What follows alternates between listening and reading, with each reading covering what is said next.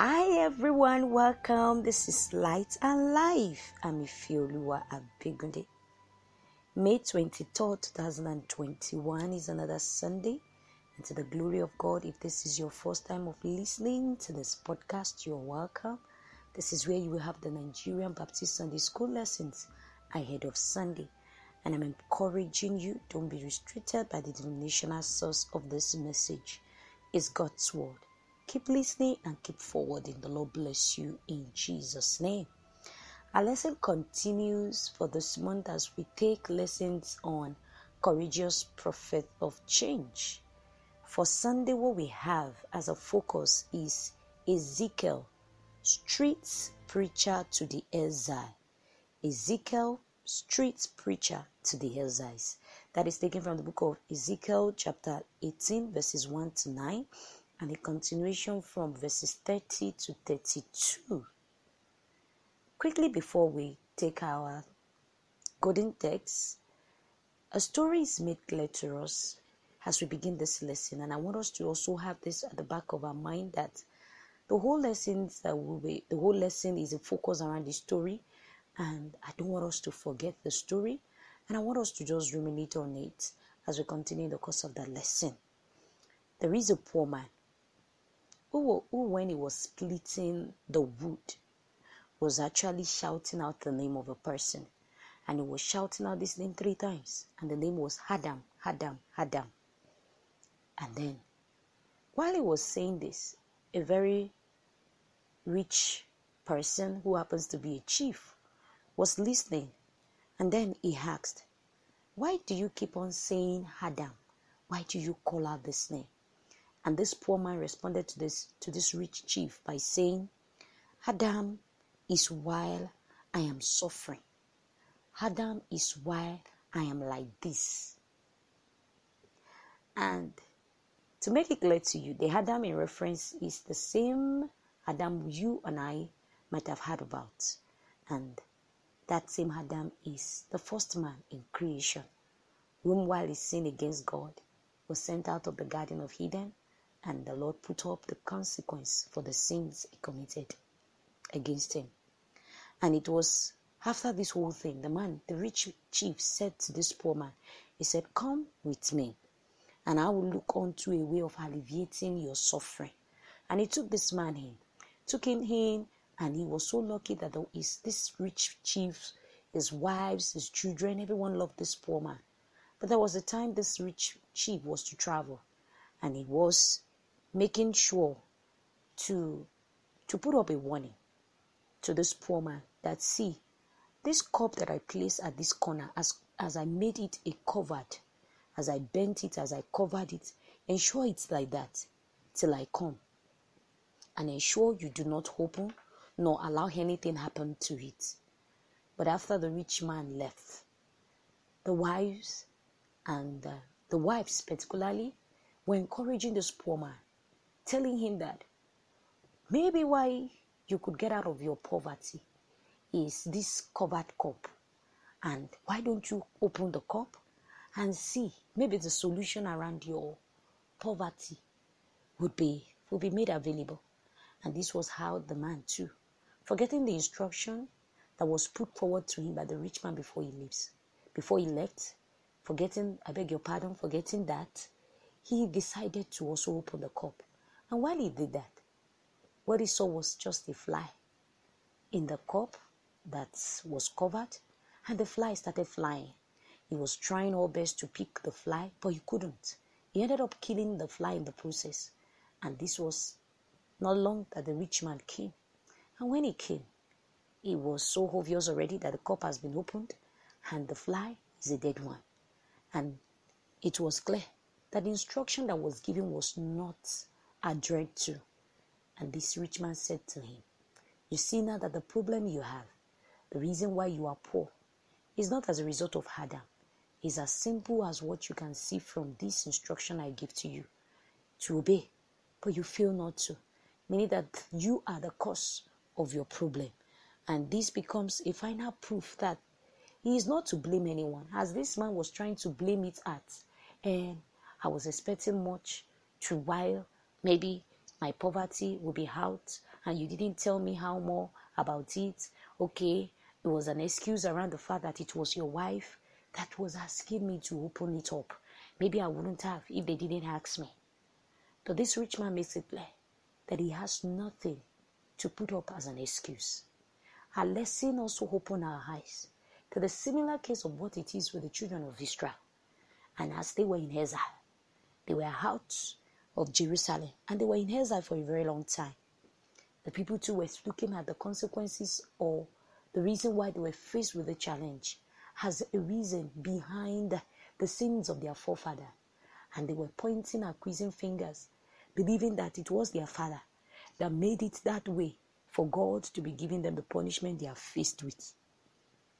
Ezekiel was raised as a prophet that time, preaching all around, making clear to the people that they need to repent and face the consequences of the sin that they might be faced with, as it is of their sin and no other person.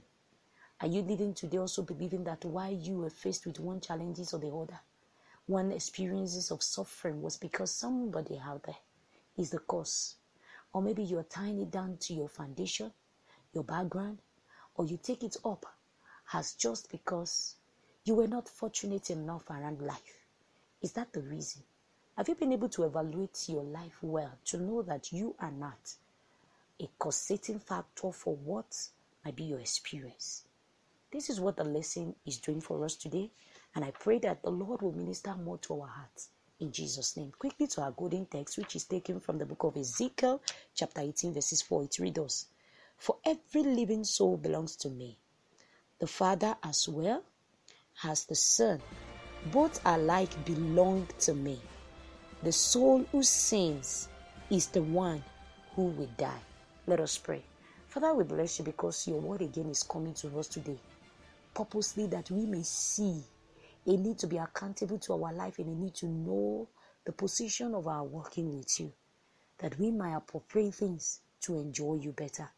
We pray that this word will bless our life and we'll see reasons to act as you want of us. In Jesus' name, amen.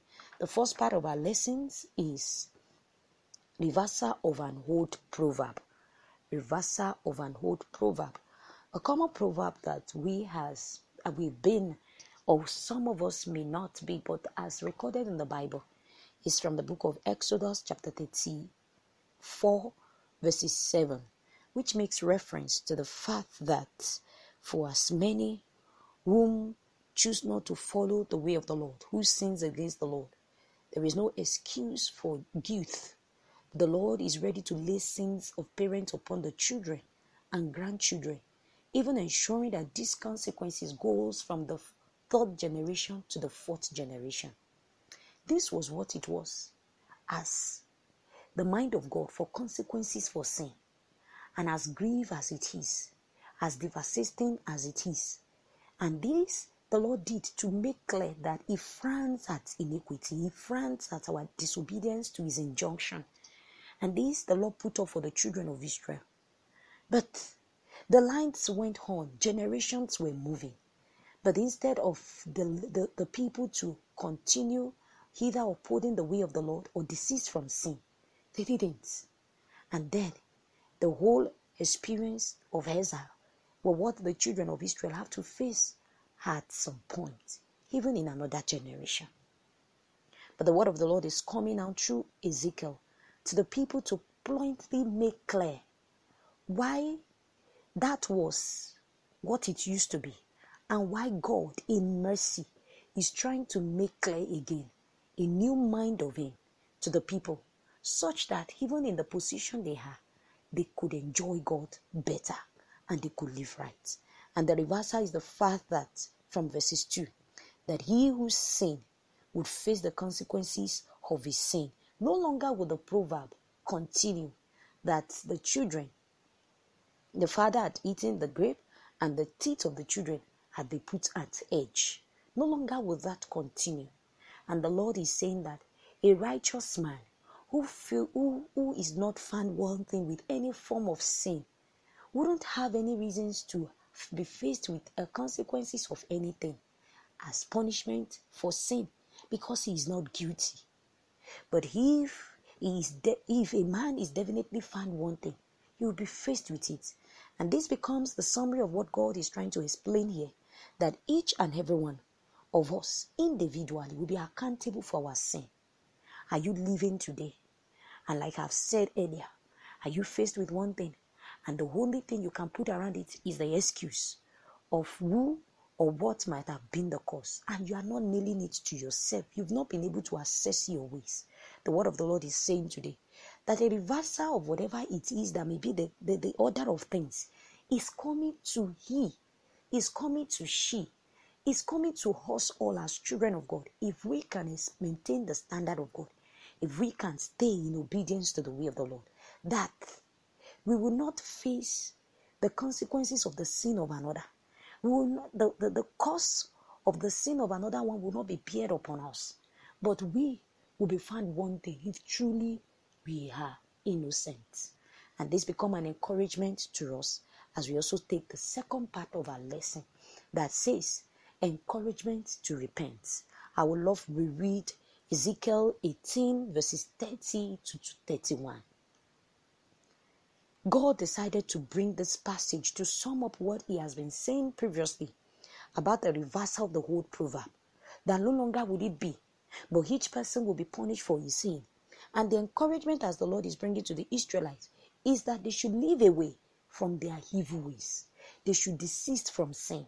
They should run away from whatever it is that will put them under the yoke or cage for punishment or for consequences of sin. And the admonition is that they should repent. They should desist from evil. And this is also demonstrating the covenant of love that the Lord is showing to us. The mercy of God that prevails even over judgment. Even while yet we were sinners, Christ died for us.